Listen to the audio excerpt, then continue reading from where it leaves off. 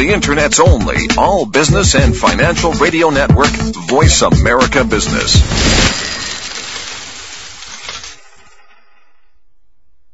Good morning, and thanks for tuning in to Leaders Playbook, where you'll discover what emotional intelligence is all about and how to raise yours to be a top performer in business. Now here's your host, Dr. Rel. Welcome to Leaders Playbook, Tools for Top Performance. On this show, we give you hands-on tools to improve the emotional intelligence for you and for the people that you work with. Our guest today is Marshall Goldsmith, and he has said the higher you go up in an organization, the more your problems are behavioral. And that's from his book, What Got You Here Won't Get You There. We'll introduce him and bring him in a little bit. The questions for today that we're going to focus on are: what are the best ways for leaders to initiate action? How do leaders anticipate obstacles and take calculated risks? And then, when do leaders take too much initiative and are too achievement-oriented focused that may undermine their success? What should leaders stop doing? And what are the key actions leaders can do to change for the better? The answers to those questions are going to be the focus of this session. Hi, my name is Dr. Relly Nadler. I'm a psychologist and executive coach and your host today. And today our guest is Dr. Marshall Goldsmith. Let me give you the introduction. He's a world authority in helping successful leaders achieve positive, measurable changes in behavior, both for themselves, their people, and their teams.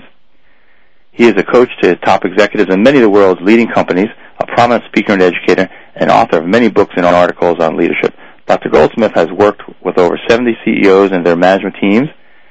The American Management Association named Dr. Goldsmith as one of the 50 greatest thinkers and business leaders who have influenced the field of management.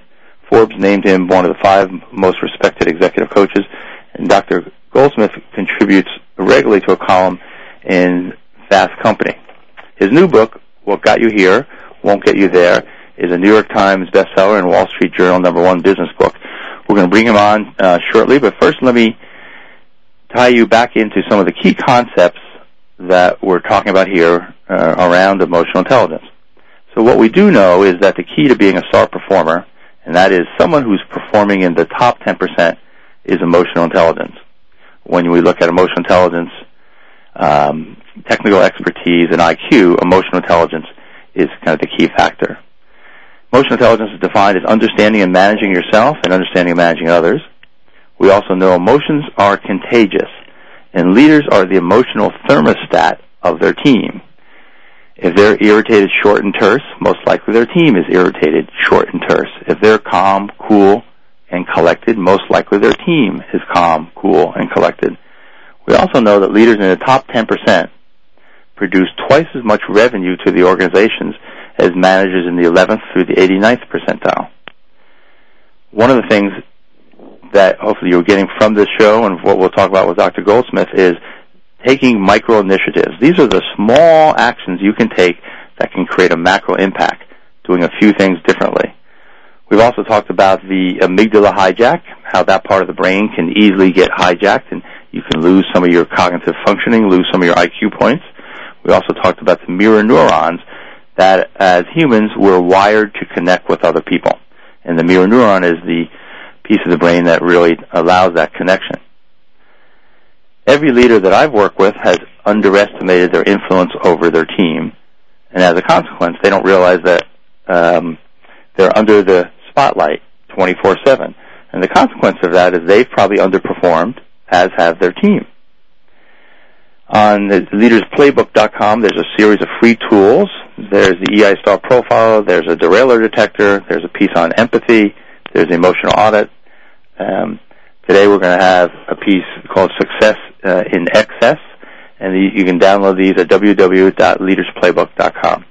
So the focus of this show today is around achievement orientation and initiative. Let me just say a few words about what it first is achievement orientation. Achievement orientation, going back to David McClellan in a landmark work, The Achieving Society. He wrote this in 1961 and started studying these competencies. He found that achievement orientation was the competence that drives success of entrepreneurs. Studies that compare average to stars in the executive ranks find that stars display the classic achievement orientation. They take more calculated risks, they support enterprising innovations, and they set challenging goals for themselves and their teams. Some of the research that supports this, and this goes back to Spencer and Spitzner in 1993, found that the need to achieve is the competence most strongly that sets apart superior and average executives. In a study of the 100 wealthiest Americans throughout history, people like Bill Gates and John D. Rockefeller, they all share this competitive drive. And what that is, it's a single-minded passion for their business. We'll get Dr. Goldsmith to comment on that in a moment. So achievement orientation, are you average or are you a star? The average performers create their own measures of excellence, they improve performance, they set challenging goals, and they conduct a cost-benefit analysis. Those are the average performers. They're meeting expectations. The star, though, does each of those I just mentioned, but they also anticipate obstacles, and they take calculated risks. So is that you? Are you in the average or star category? And then we're also going to talk about initiative, and leaders with the initiative competence act before being forced to do so by external events. This often means being very proactive to avoid problems before they occur. We know that in certain industries that rely on sales, like real estate, or building relationships, like in consulting firms, financial firms, initiative has found to be the key to outstanding performances. And we also know that what initiative means is going above and beyond the call of duty in your job. The famous 3M Post-it notes is a good example. The person who discovered that by accident brought it to his boss brought it to the marketing team, and they turned down the sticky notes, the Post-it notes. And this is a company, 3M, who basically said that in 5 years, 50% of their revenue should be from new products. Well, they turned down this idea. Most people, the average performers, would stop with that. This individual and his boss decided to pursue it further. They spent their own money, and they had these Post-it notes made up. And then they did a very smart thing. They distributed them to all the secretaries in 3M. They got all this feedback from them, the social proof that these things were exactly what the secretaries needed. And then again, they went back to their marketing committee, and it finally got accepted. And we all probably have a Post-it note in front of us right now. So where are you as far as initiative? Average performers address current opportunities, they're ready to act, and they make extra efforts. That's the average performer. But then, like we're mentioning, the star initiates action for the future. And again, the idea is about 80% of the time, this is a habit for you. So we're going to look at these ideas of initiative and achievement orientation and how they're important, but also how these traits can get in people's way. Can they use them too much and maybe curtail some of their success? And so with that, I want to bring on Dr. Marshall Goldsmith. Let me give you his bio again, a world authority in helping successful leaders achieve positive, measurable change in behavior for themselves and their people. He has coached top executives in many of the world's leading companies. He's a prominent speaker, educator, the author of many books. He's worked with over 70 CEOs. And in his new book, which we'll get into now, is What Got You Here Won't Get You There. It's a New York Times bestseller and a Wall Street Journal #1 business book. Dr. Goldsmith, welcome to the show. Happy to be here. We're glad that we have this opportunity. You're certainly a leader in the field, and I followed your work for quite a long time. Maybe we could start off, give us a little bit of your background, how you got into working with organizations. Well, a lot of it, like many things in life, was somewhat accidental. I got a PhD at UCLA in organizational behavior. I was a college professor at Loyola Marymount. I was a dean when I was 29. I met a very famous man named Paul Hersey, of Hersey and Blanchard fame, developers of situational leadership. Paul got double booked one day and asked me, "Do you think you can do what I do?" I said, "I don't know." I was making $15,000 a year. He said, "I'll pay $1,000 for one day." Now, this was almost 30 years ago. That was a lot of money for a kid. Sure. I said, "Paul, sign me up, buddy." I did a program for the Metropolitan Life Insurance Company. They were very upset when I showed up, yet I was very successful. They were very happy with the results. And they said, "Send him back." Paul called me and said, "Do you want to do this again?" I I said, definitely. And that's eventually how I got into business. So you were doing that while you were at Marymount until all of a sudden, I imagine you got successful enough that you left. Yeah, I left the next year. Oh, you did that? Next year, okay. Mm-hmm. Yeah, left the next year. Mm-hmm. Well, let me ask you this, Marshall, because I know you have an interesting background, and just either who or what have been your best teachers, and then we'll kind of get into more of the feedback around initiative and achievement orientation. Well, I've been very fortunate. I had many really good teachers. I'd say some of them are Paul Hersey, obviously, and Ken Blanchard, who I worked with when we were all a lot younger. Then some of my other good teachers, Frances Hesselbein, who's the former National Executive Director of the Girl Scouts. Peter Drucker said the greatest leader he's ever met. She's been a wonderful teacher. Peter Drucker, I was on the board of the Peter Drucker Foundation for 10 years, a fantastic teacher. Richard Beckhard was a great teacher of mine. Bob Tannenbaum was at UCLA. So I've had the privilege of working with a lot of people who have been, I guess, the good fortune of saying I've worked with many people who taught me who are wonderful, and of course I'm a Buddhist. Mm-hmm. So I would have to say one of my best teachers is Buddha. Okay.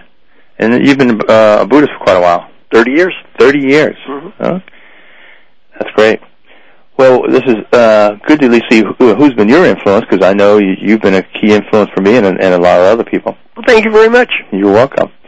So we're really talking about initiative and achievement orientation. I thought this would just tie in really well with your book, because it's just exactly what you're talking about. But have you seen opportunities when someone's maybe used too much initiative that achievement and orientation just kind of got out of the way? We're talking about it as a strength, but did they just use it too much? Well, there's something I talk about in the book called goal obsession.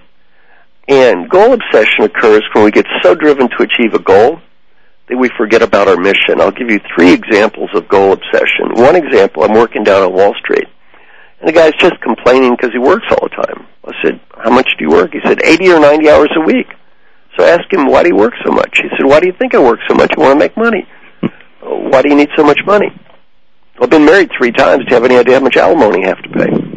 Well, I've been married 3 times. None of my wives understood how hard I had to work. So it's this sort of, cycle. Yeah. Another example of goal obsession, a fantastic example, is the movie The Bridge on the River Kwai. Fantastic movie where you have a leader who becomes so obsessed with a goal, building a bridge, he forgets his mission, winning a war. Okay, great. Well, we're going to come back to that. We're talking with Dr. Marshall Goldsmith. We're talking about initiative and achievement orientation, and his book, What Got You Here Won't Get You There. And we'll be right back.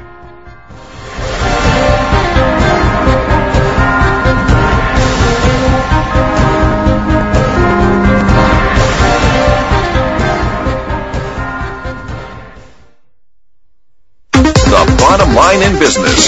Voice America Business.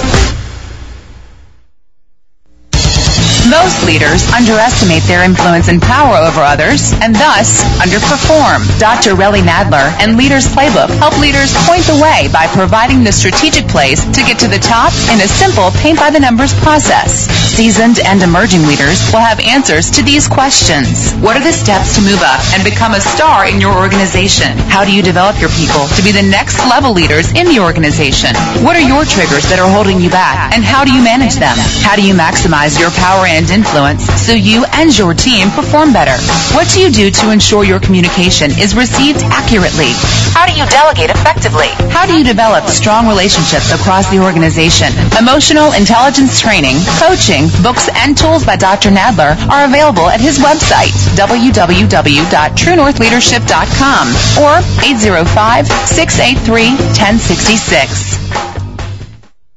Once upon a time, there lived 3 energy hogs. Now, an energy hog is what you have when humans waste energy. One day, the 3 energy hogs set out to find themselves a cottage. Let's look for leaky windows, Said the first energy hog, for he knew that would waste energy. Let's look for leaky doors, Said the second. Let's look for a swing set, Said the third, for he had more blubber than brains. So they set off down the road. Presently, they came upon a tiny cottage where dwelled a clever girl named Dreadylocks. I hope it has leaky windows, Cried the first energy hog. I hope it has leaky doors, Cried the second. I hope it has a bathroom, Cried the third, for only his brains were smaller than his bladder. But Dreadylocks liked playing cool games at energyhog.org, and from energyhog.org she learned how to use energy wisely. So the 3 energy hogs were forced to look elsewhere to waste energy, and had to use the disgusting restroom at the gas station down the road. And the moral of the story is, to use energy wisely, log on to energyhog.org or waste not, hog not. This public service message brought to you by the U.S. Department of Energy and the Ad Council. Homeowners, real estate investors, bankers, listen up and tune in to Finance, Foreclosures, and Foresight, the show that breaks it all down and gives it to you straight. Are you at risk of foreclosure? Interested in buying a foreclosed property? Mark Bull has the answers to the questions you might forget to ask. Finance, Foreclosures, and Foresight broadcasts live on the Voice America Business Channel, Monday afternoons at 1 p.m. Pacific. You can't afford not to tune in. The Internet's only all-business and financial radio network, Voice America Business.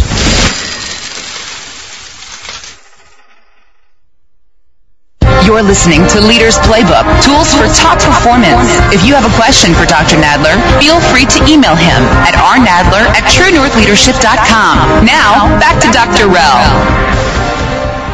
This is Leaders Playbook, Tools for Top Performance, and today we're talking with Dr.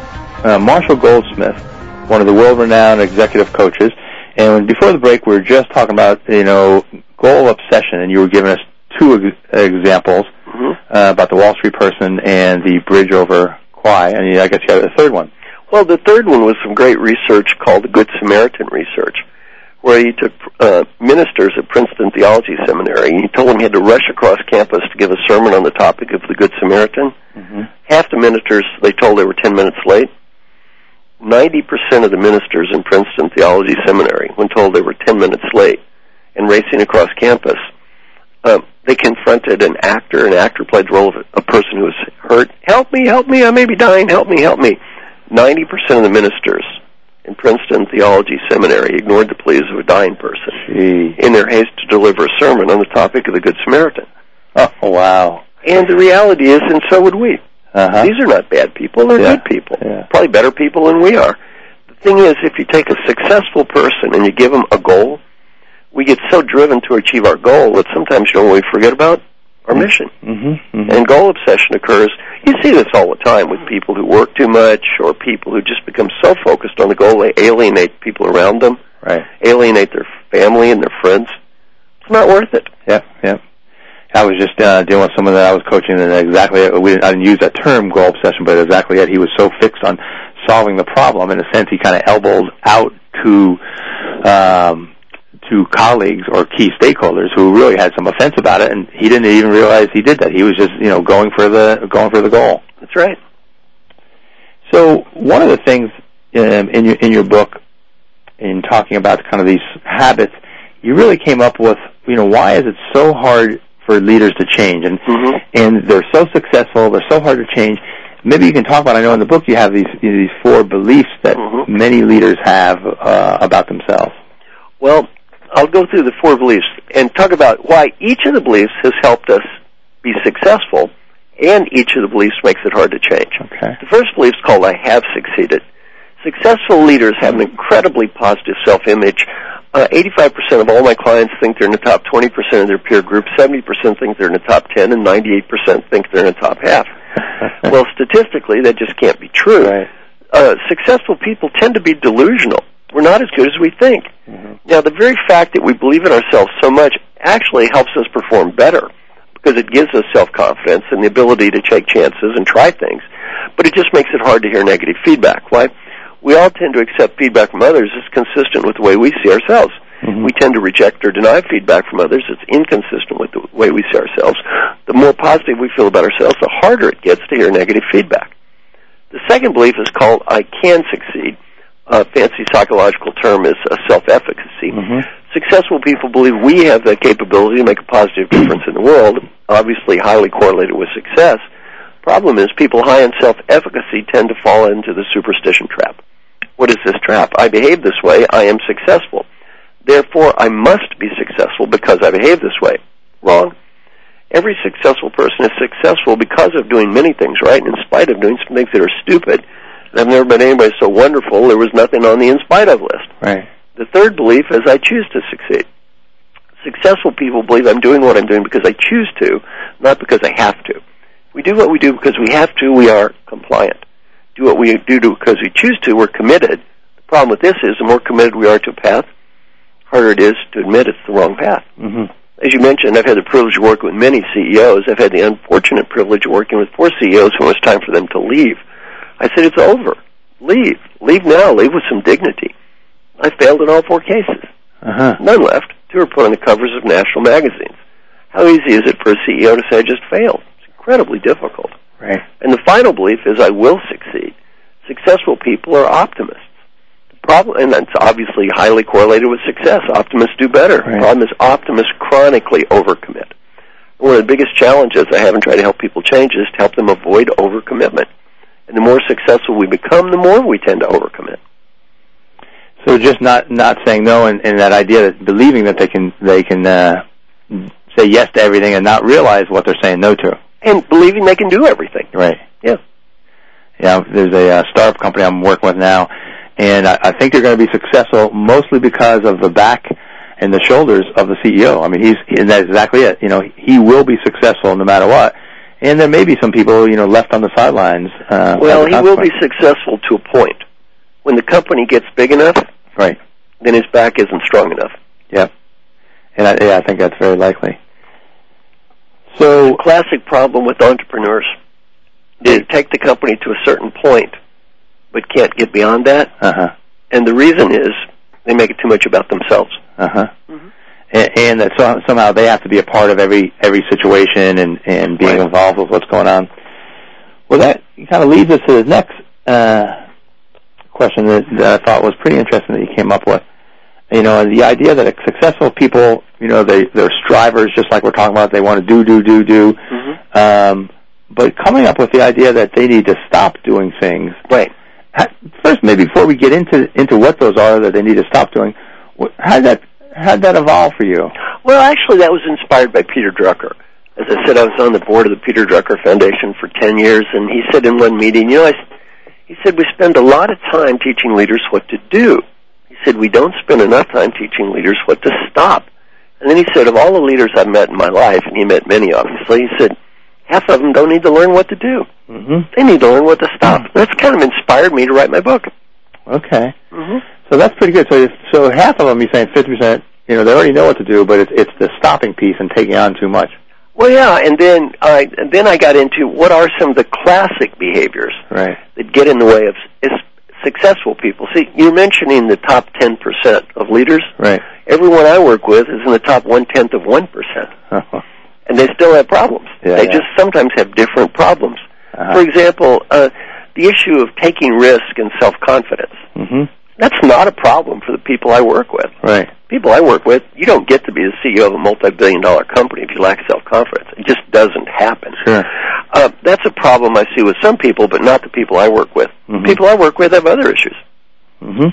Well, so maybe we can talk a little bit about what are the things that you do see, and I know in your book you have 20 of the bad habits that challenge for this interpersonal behavior. Yes. And let's just maybe highlight some of them that stand out, and especially related to this initiative, related to achievement orientation. So one of them is winning too much. Right. Well, winning too much, what that means is if it's important, we want to win. Meaningful win, critical win, trivial win, or not worth it, we want to win anyway. Mm-hmm. We just like winning. It's very hard for winners not to win. And I use a case study with my clients, and 75% fail. Case study is you want to go to dinner at restaurant X. Your husband, wife, partner, significant other wants to go to dinner at restaurant Y. You have a heated argument. You go to restaurant Y. Food tastes awful. Service is terrible. Option A, critique the food. Point out our partner was wrong. Mm-hmm. This terrible mistake could have been avoided if they just listened to me. Option B, shut up. Eat the stupid food. Try to enjoy it and have a nice evening. What would I do? What should I do? 75% of my clients, what would I do? Critique the food. Right. What should I do? Shut up. Very hard for smart, successful people not to constantly win and constantly be right. And I think part of that, I'm laughing because it's a great story, but I think that winning goes to the head, and you may be an expert in your certain field, right. But it seems like it bleeds into everything, that now you're an expert about everything. You're not an expert at everything in the world. You're not. That's right. Right, but I think they think they are. It's almost like it's the same beat that goes on that they take into other areas where it doesn't fit in other areas. Exactly right. Yeah. Okay, so that's winning too much. And then adding too much value. Well, one of my clients, a coaching clients, a man named J.P. Garnier, CEO, just retired of a company called GlaxoSmithKline, one of the world's largest drug companies. And I asked him, what do you learn about leadership since you've been a CEO? He said, I've learned a very hard lesson. My suggestions become orders. My suggestions become orders. He said, if I want them to be orders, they're orders. Don't want them to be orders, they're orders anyway. Yeah. If they're smart, they're orders, and if they're stupid, they're orders.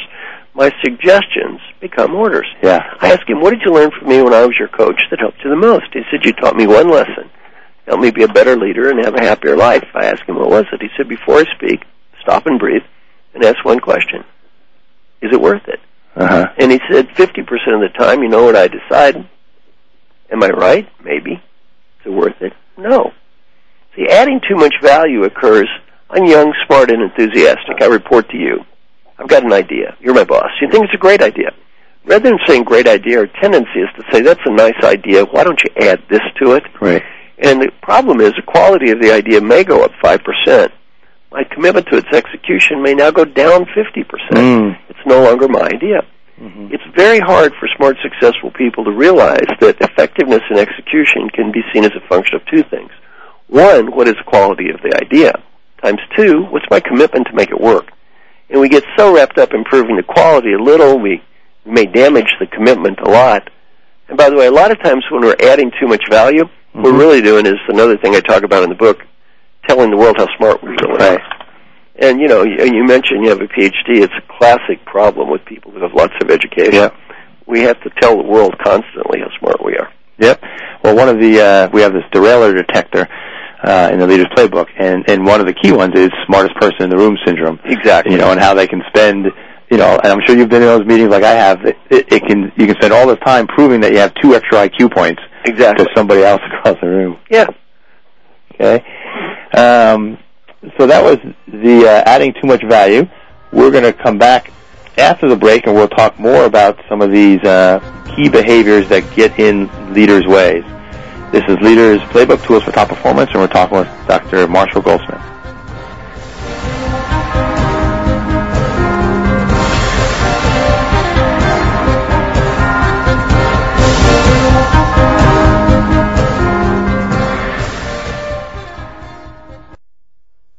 The bottom line in business. Voice America Business. Most leaders underestimate their influence and power over others and thus underperform. Dr. Relly Nadler and Leaders Playbook help leaders point the way by providing the strategic plays to get to the top in a simple paint-by-the-numbers process.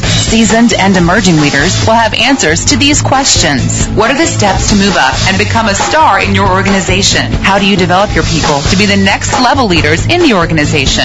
What are your triggers that are holding you back, and how do you manage them? How do you maximize your power and influence so you and your team perform better? What do you do to ensure your communication is received accurately? How do you delegate effectively? How do you develop strong relationships across the organization? Emotional intelligence training, coaching, books, and tools by Dr. Nadler are available at his website, www.truenorthleadership.com or 805-683-1066. Before every word, there is a thought. Before every action, there is a thought. If everything starts with a leader, what happens when leaders around the world start to think and do things differently? I'm thinking the world will change. Evolve the leader. Evolve the company. Change the world. Join Susan Cavanaugh for Summit Speak. All Leaders Rise. Tuesday at 11 a.m. Pacific, 2 p.m. Eastern on the Voice America Business Channel. Adding fractions is nothing. For real? Look, these are denominators. You multiply this one so that it's the same as that, then you add them up. Man, that's easy. Charles Bennett dreamed of returning to the old neighborhood as a teacher, but without money for college, only half of his dream came true. He's back in the old neighborhood. Well, enough math. I gotta deliver these sandwiches. Please support the United Negro College Fund. A mind is a terrible thing to waste. A message from the UNCF and the Ad Council. The Internet's only all-business and financial radio network, Voice America Business.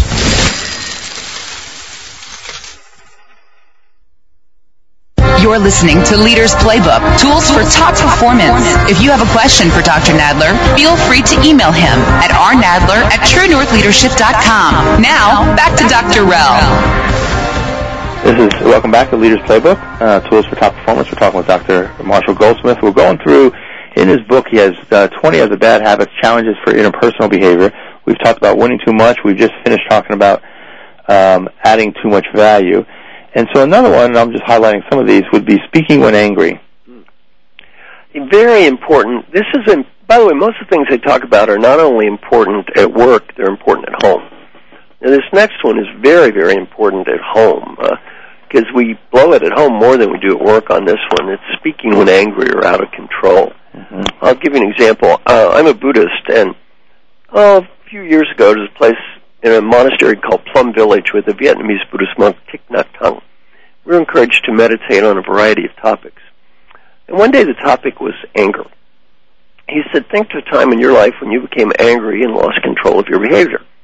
I came up with a case study involving my daughter, Kelly. I'm very proud of my daughter. She's getting a PhD at Yale. She was, star of the play, queen of the prom, president of class. When she was 15, she did something Daddy wasn't so proud of. She acquired an article of jewelry called a navel ring. A large, brightly colored navel ring, and there's no use having a navel ring if no one can see it. So she got a sleazy little outfit to highlight her navel ring. Well, I come home, unfortunately the tattoos are temporary tattoos. I see these navel ring and outfit and tattoos. I start, screaming, yelling, ranting, raving. In my little monastery, I meditated upon this event, and I thought, what was I thinking about? My first thought, her walking down the street and someone saying, what a cheap-looking kid. I wonder who her father is. My second thought, my own friends. I'm amazed Marshall, it's his daughter, looked this way. Right. Who was I concerned about, her or me? Concerned about me. What was a deeper issue, her navel ring or my ego? It was my ego. Uh-huh. And, the thing I've learned from this is when you get angry or we get angry, just take a minute, breathe, look in the mirror and ask a question. How much of the problem is out there? How much of the problem is in here? And 80% of the time when we get angry or out of control, the biggest problem is not on the outside, it's on the inside. Uh-huh. So that 80% is their own issues, and what is it like in this issue that you're talking about? It really was your own ego. Oh, yeah, and another thing that's even more important than speaking when angry or out of control and the stuff was sending emails when angry or out of control. Complete disaster. Yeah. I don't know if you've ever sent an email when you were angry, but it's a very stupid thing to do. And, a lot of companies have had huge liabilities because of negative emails. Yeah. And, billions of dollars have been lost because people have done this. And in hindsight, they realized this was insane. Yeah. Marshall, one of the people we had on was Dr. Marco Iacoboni, who's at UCLA, an MD, PhD, and his whole field is these functional MRIs. Mm-hmm. And so we were talking about kind of the amygdala hijack, is another way of saying when you get angry. Mm-hmm. And what I was really interested in is how much cognitive functioning do we lose to try to get a number, because I think, like you, I'm in front of leaders, and you can say don't get angry, but what we were able to do is he said you basically, as far as your IQ points, lose one standard deviation, so about 15 IQ points. And so I think when I'm talking with someone, we know we shouldn't get angry, but if you say this judgment, the cognitive prefrontal lobe just gets shut down, you're operating with 15 less IQ points. And so that's why, a lot of these decisions don't turn out so well. So it's a way to kind of get their attention, or a different way of expressing what you're saying. Sure. Okay, so speaking when you're angry, and then the other one is failing to express regret. Very hard for people, at least many people, to apologize. And in my job, I have people get confidential feedback from everyone around them, and one thing they're asked to do is apologize for whatever they've done wrong. Mm-hmm. So, for example, if you're stubborn and opinionated and you get this feedback, you're going to stand up in front of everybody and say, I got a lot of feedback. Here's some things I feel proud about. Here's what I want to do better. In the past, I've come off as stubborn, opinionated, always trying to be right. If I've ever done that to you or the people around you, I'm sorry. Please accept my apologies. There's no excuse for this behavior. We all screw up. And what's the best thing to do? We make a mistake, apologize. We want to blame somebody. Who's the best person to blame? Blame ourselves. I wrote an article about this called To Help Others Develop, Start With Yourself. And the first person we have to work on to leadership development is always ourselves. And the best thing is get in the habit of when you do make a mistake or we do make a mistake, apologize. For example, has anyone ever looked at you and said, you're not listening? Well, I'm sure they have. Have Have you ever then said, what do you mean I'm not listening, and repeated what they said verbatim to prove they were wrong? Right. Well, did that dramatically improve your relationship with that other person? I doubt it. Uh-huh. Well, what happens is, when somebody says you're not listening, what they really mean is you don't look like you're listening. You don't look like you care. And even if we were listening, how much of an I care about you message we're sending the other person? Zero. Uh-huh. The best thing when somebody says you're not listening, just say, I'm sorry. Please accept my apologies. I'll try to do better. Because, even if we were listening, we didn't look like we cared. Right. So start acting like you care. And I think when leaders do that, it really sets up the modeling. If they're not apologizing, just like we said earlier around the emotional thermostat, nobody else is probably apologizing. Exactly right. Exactly right. The leader has to play the role of a little prima donna. Everybody plays the role of a little prima donna. Mm-hmm. Yeah. Let's just go through one other, just because I think there's a case that I just heard about earlier today about someone withholding information. And in this situation, it was the CEO of the company that was withholding information from others, and that became an issue for one of the other leaders. Right. Well, I've seen this happen, unfortunately, recently myself, where, haven't you ever heard of that term, big, hairy, audacious goals? The big hag. Yeah, well, that can be a disastrous idea sometimes. It's a nice theory. Every waitress in Hollywood set big, hairy, audacious goals, right? And it didn't exactly work out. To me, this is sometimes an example of what I call faulty research. It's called the survivorship bias.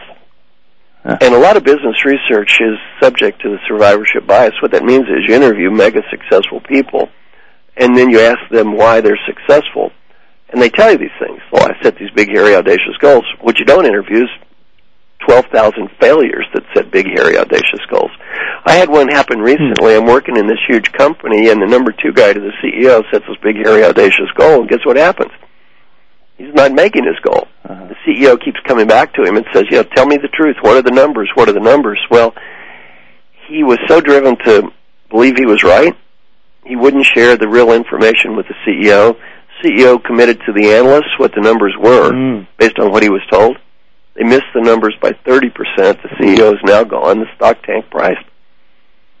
And stock price just tanked. Right. And the reason is this guy was withholding information from him that he needed to share with the analysts. And the reality of business is the truth is going to come out anyway, unless you're just able to print money yourself, right? You can't make up money that's not there.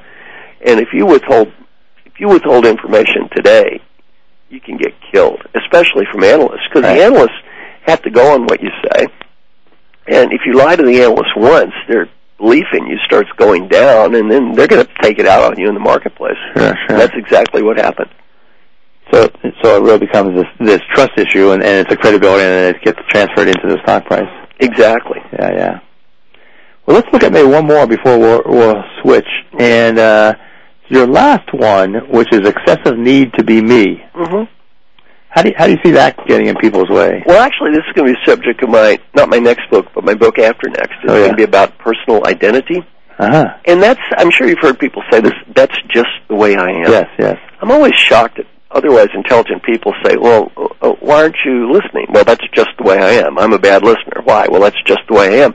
Well, you don't have an incurable genetic defect that's forcing you to be a bad listener. You don't have to be a bad listener. But as long as we stereotype ourselves and say that's just the way I am, that's the way we're going to continue to be. And it's very important to help people not only change behavior, which is how we act, but our identity, the way we define ourselves.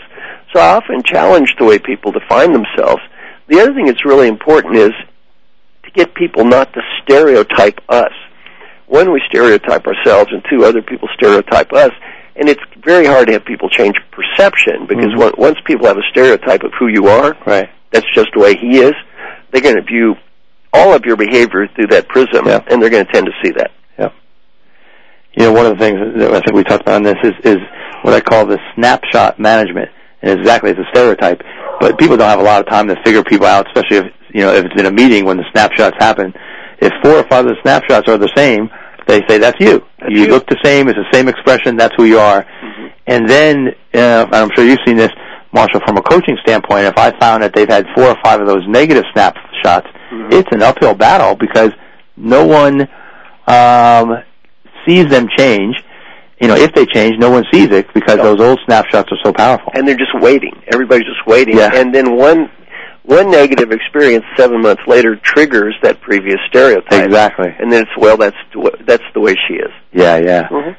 Well, I think this maybe getting into one of the things, because it's tagged on to what we're talking about as far as the idea of initiating change for the better. What are some of the things that people can do? And I think that tags on to the snapshots, and like you're saying, 7 months later, same thing happens. Maybe one of your ideas of what people can do to change is this telling the world and advertising. Mm-hmm. Because here's someone who's trying to make changes, but no one sees it, and then so as a consequence, they see them as they used to be. Well, in my coaching process is very unique. Number one, I don't get paid if my clients don't get better. Mm-hmm. Better is not judged by me nor my clients. It's judged by everyone around my clients. And all my clients publicly advertise or discuss what they're working on. It's not a secret. If any of my clients says, I'm not going to publicly talk about what I'm trying to improve, I just don't work with them. Mm-hmm. My clients publicly do it. They stand up. I mean, one of my clients is George Bohr, CEO of Toyota Financial Services, great guy, stands up publicly and talks about, hey, here's the feedback, here's what I've learned, here's what I'm trying to improve. Michael Dell of Dell Computers, he's on video, standing up in front of everybody at Dell Computers and says, my name is Michael Dell, I've got feedback, here's what I learned, here's what I'm proud of, here's what I need to do better. It's not always easy. I'm going to reach out and involve you and ask you to help me improve. Hey, he didn't have to say that. Michael Dell could have said, my name's Michael Dell. Right. I'm the world's youngest billionaire. Your name's not Michael Dell. Or you can say, what's the name of the company? Dell. That's me. That's not you. But what happens to people's respect for Michael Dell when he stands up and acts like a human? Yeah. Their respect doesn't go down. Their respect goes up. Yeah. Mm-hmm. Now, kind of give me your thought on that, my thoughts on that. Why is that so important? First, it's so hard, and I think leaders say, well, I don't want to appear weak. I have this image that I'm supposed to be strong. Mm-hmm. And maybe you can kind of give me your take on that. Well, that's an interesting theory, but I've done research from tens of thousands of people where people evaluate their bosses. And people whose bosses are willing to get feedback, talk publicly about what they're trying to improve, involve their coworkers on a regular and disciplined way and follow up, invariably are perceived as more effective, not less effective leaders. Uh-huh. Okay. And I think it's that modeling effect, and we'll come back to that. This is Leaders Playbook, Tools for Top Performance, and we're talking with Dr. Marshall Goldsmith. We'll be right back.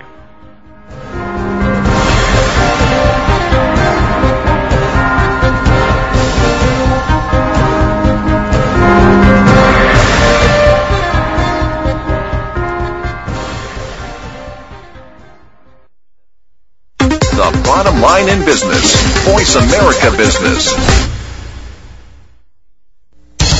Most leaders underestimate their influence and power over others and thus underperform. Dr. Relly Nadler and Leaders Playbook help leaders point the way by providing the strategic plays to get to the top in a simple paint-by-the-numbers process. Seasoned and emerging leaders will have answers to these questions. What are the steps to move up and become a star in your organization? How do you develop your people to be the next level leaders in the organization? What are your triggers that are holding you back, and how do you manage them? How do you maximize your power and influence so you and your team perform better? What do you do to ensure your communication is received accurately? How do you delegate effectively? How do you develop strong relationships across the organization? Emotional intelligence training, coaching, books, and tools by Dr. Nadler are available at his website, www.truenorthleadership.com or 805-683-1066.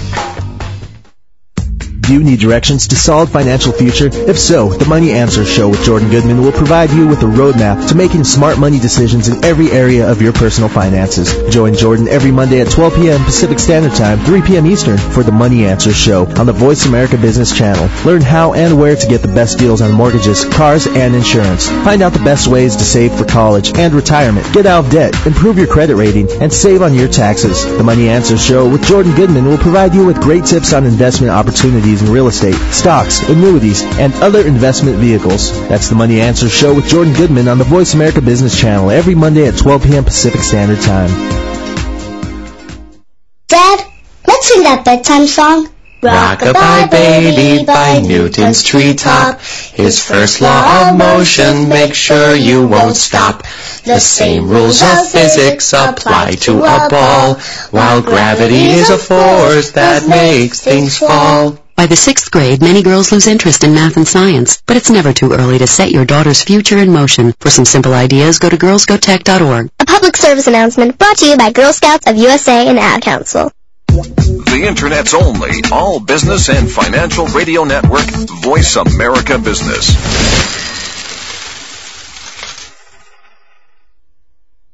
You're listening to Leaders Playbook, Tools for Top Performance. If you have a question for Dr. Nadler, feel free to email him at rnadler@truenorthleadership.com. Now, back to Dr. Rell. This is Leaders Playbook, Tools for Top Performance. We're talking with Dr. Marshall Goldsmith, the author of What Got You Here Won't Get You There. And we're moving into the last segment of what leaders can change and what can they do to zero in on some of them. And Marshall, we talked about telling the world of advertising. Mm-hmm. And maybe before we get into that, if people are interested in you and your website, before we get to the tail end of this, do you want to give that, and then we'll get into... Yes, my website is, you can always reach me at Marshall, Marshall, at marshallgoldsmith.com. My website is www.marshallgoldsmithlibrary.com. MarshallGoldsmith.com is our business website. MarshallGoldsmithLibrary.com is my personal website. That website has all of my materials, and all of my interviews, articles, videos, audios, all that stuff is available for free. You can copy, share, download, duplicate, use with church, charity, nonprofit, business, friends, any way you want to use my stuff. I'm a Buddhist. My basic attitude is I'm going to die anyway. Might as well do a little good here.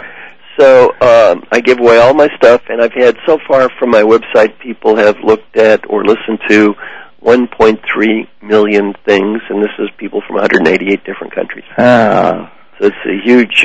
That's so great, and the contribution you're making, and I've downloaded some of those and I've used those with great success. So thank you for me, but also for those 1.x million people who have used it too. Well, I'd like to thank you, because to me the real value add for me is the fact I talked to you and you mentioned to me you'd used my material and helped other people. To me, that's the whole point. I mean, to me, I can leverage so much more if you read my material or use any of it and helps other people. Indirectly, I help make the world a better place. Yeah. So it's great for everybody.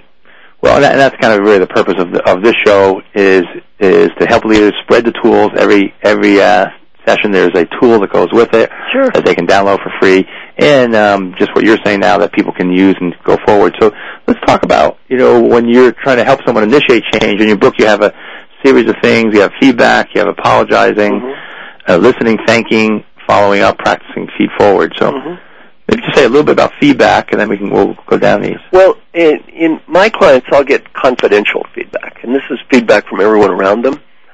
The higher up you go, the harder it is to get realistic, honest feedback. So this is all confidential. I personally interview everyone around my clients, and I ask them, what's the person doing well, what they need to change, what advice do you have for this person? I develop a profile. No one is identified individually, and I really help them follow up and learn what are the key behaviors going to make the biggest positive difference. What do I need to change? Feedback does not help us change. Feedback helps us figure out what to change. I mean, a lot of times people ask me, does 360 feedback improve performance? The answer is, well, does a physical exam make you get in shape? It's the same thing. A physical exam lets you know what you need to work on. You don't get in shape because you take a physical exam. You have to work out. Well, feedback is the same way. Feedback doesn't solve your problems for you. It just identifies what they are. Okay. And when you do these interviews, how long are they typically? With the coworkers? Yeah. A half hour, 40 minutes. And so they're either on the phone or in person? Or? Either on the phone or in person, yes. Yeah. Okay. Let's go to, just so we have enough time, to the follow-up one, and then we can kind of backfill. Sure. So talking about why follow-up is so important, and in most leadership development programs, there's not real stringent follow-up. Oh, in fact, most leadership development programs, I expand that to almost all leadership development programs, there is no follow-up. I mean, huge majority of leadership development, the only people who get evaluated are the speakers or the cook who cooked lunch or the janitor who cleaned the rooms. Nobody's evaluating the leaders. And we've done research, again, from tens of thousands of people. And by the way, if you'd like a copy of it, you can just send me an email. I'll send it to you. It's called Leadership as a Contact Sport. It's 86,000 people. And our research is very compelling. When leaders get feedback, talk to people about what they've learned, involve them, and then follow up on a regular basis, they get better. And what's follow-up sound like? It doesn't have to be a long process. Follow-up sounds like this. I just received feedback. Here's what I've learned. Here's what I feel very proud of. Here's what I need to do better. I'm going to ask you to give me ideas for the future and help me improve. Well, over and over again. And leaders that follow up get better, and leaders that don't do any follow-up tend not to improve. Uh-huh. And so what was the research that you had about that? I know it was it 70%? Oh, yeah. 30% of the people in our research did nothing. Uh-huh. They didn't talk to anybody. They didn't follow up. And they weren't because they're bad or evil people. They just get busy. They just get busy, and it just doesn't happen in their lives. So they just did nothing. Right. And guess what? Their improvement scores sort of indicated they did nothing. Uh-huh. And the people that actually did the follow-up got better. So you do the interviews, you get feedback, you tell the individual, and then how often do you go back? When do you go back to the individuals? Because I know you have a kind of a checklist. Well, I go back. Let's say I typically would work with a client for a year and a half. Uh-huh. I would probably talk to all of the coworkers during that period 3 or 4 times. I ask them to talk to coworkers much more frequently than that. At least once a month is good, if not more. Uh-huh. Mm-hmm. And then it seems like, for you to get paid, you have the final evaluation. Yeah, and the simple scale has this person become more effective or less effective at the key behaviors, and have they become more or less effective overall as a leader or a coworker, and then how much more effective. Mm-hmm. Mm-hmm. And then if there's change, then you get paid. If there's not change, that's right. And if there's significant positive change, I don't determine if it's significant enough. They do. Uh-huh. Okay.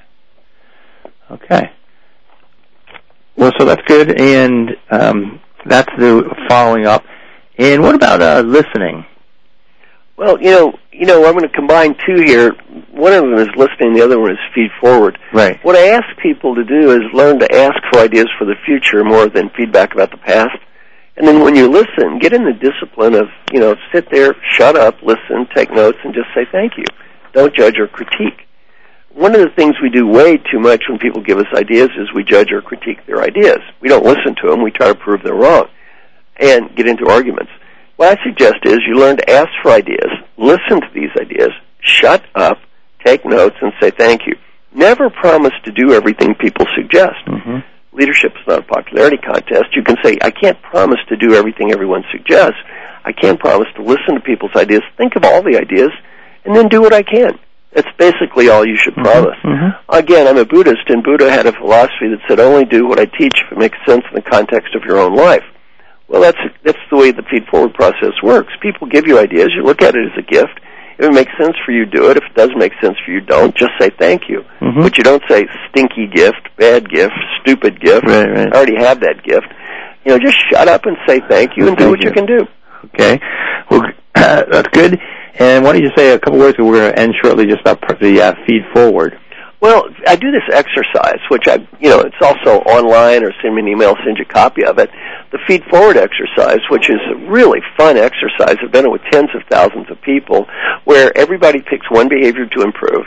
They have a one-on-one dialogue with as many people as they can. It sounds like this: I want to get better at behavior X. Give me 1 or 2 ideas for the future to help me. The other person says, I want to get better at behavior Y. Give me 1 or 2 quick ideas. Then the rules are no feedback about the past, only ideas for the future. You can't judge or critique ideas. At the end of the exercise, I say, give me a few words to describe this exercise. One of the most common words, they say it's positive, useful, helpful, or fun. One of the most common words is fun. Uh-huh. I say, what's the last word you think to describe any feedback activity? Fun. Yet people see this as fun. Well, it's positive. It's focused on what you can do, not what you can't. It doesn't suck up too much time. And really, that feed-forward concept is the essence of how I do a lot of my coaching. Uh-huh. So you're really getting people moving forward. And I think, going back to what we know about kind of the brain stuff, I'm just trying to link in some of that. People, they're making their own links. They're getting feedback from people. And the more that they can get their own, they can make their own links. And I think many times leaders try to say, here, I'm connecting the dots for you. You really let people connect the dots for themselves, make sense for themselves. Exactly right. Well, this brings us to the tail end. There's a tool that goes with this, Success in Excess, at www.leadersplaybook.com. And Marshall, I want to thank you very much for this enlightening interview and for your time. I appreciate it very much. Well, thank you very much. Talk to you later. Okay, take Bye. care.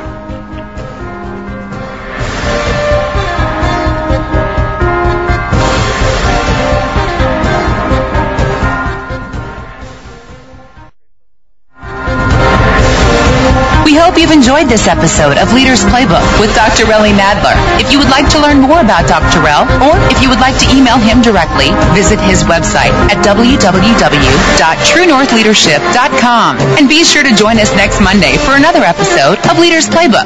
We'll see you then.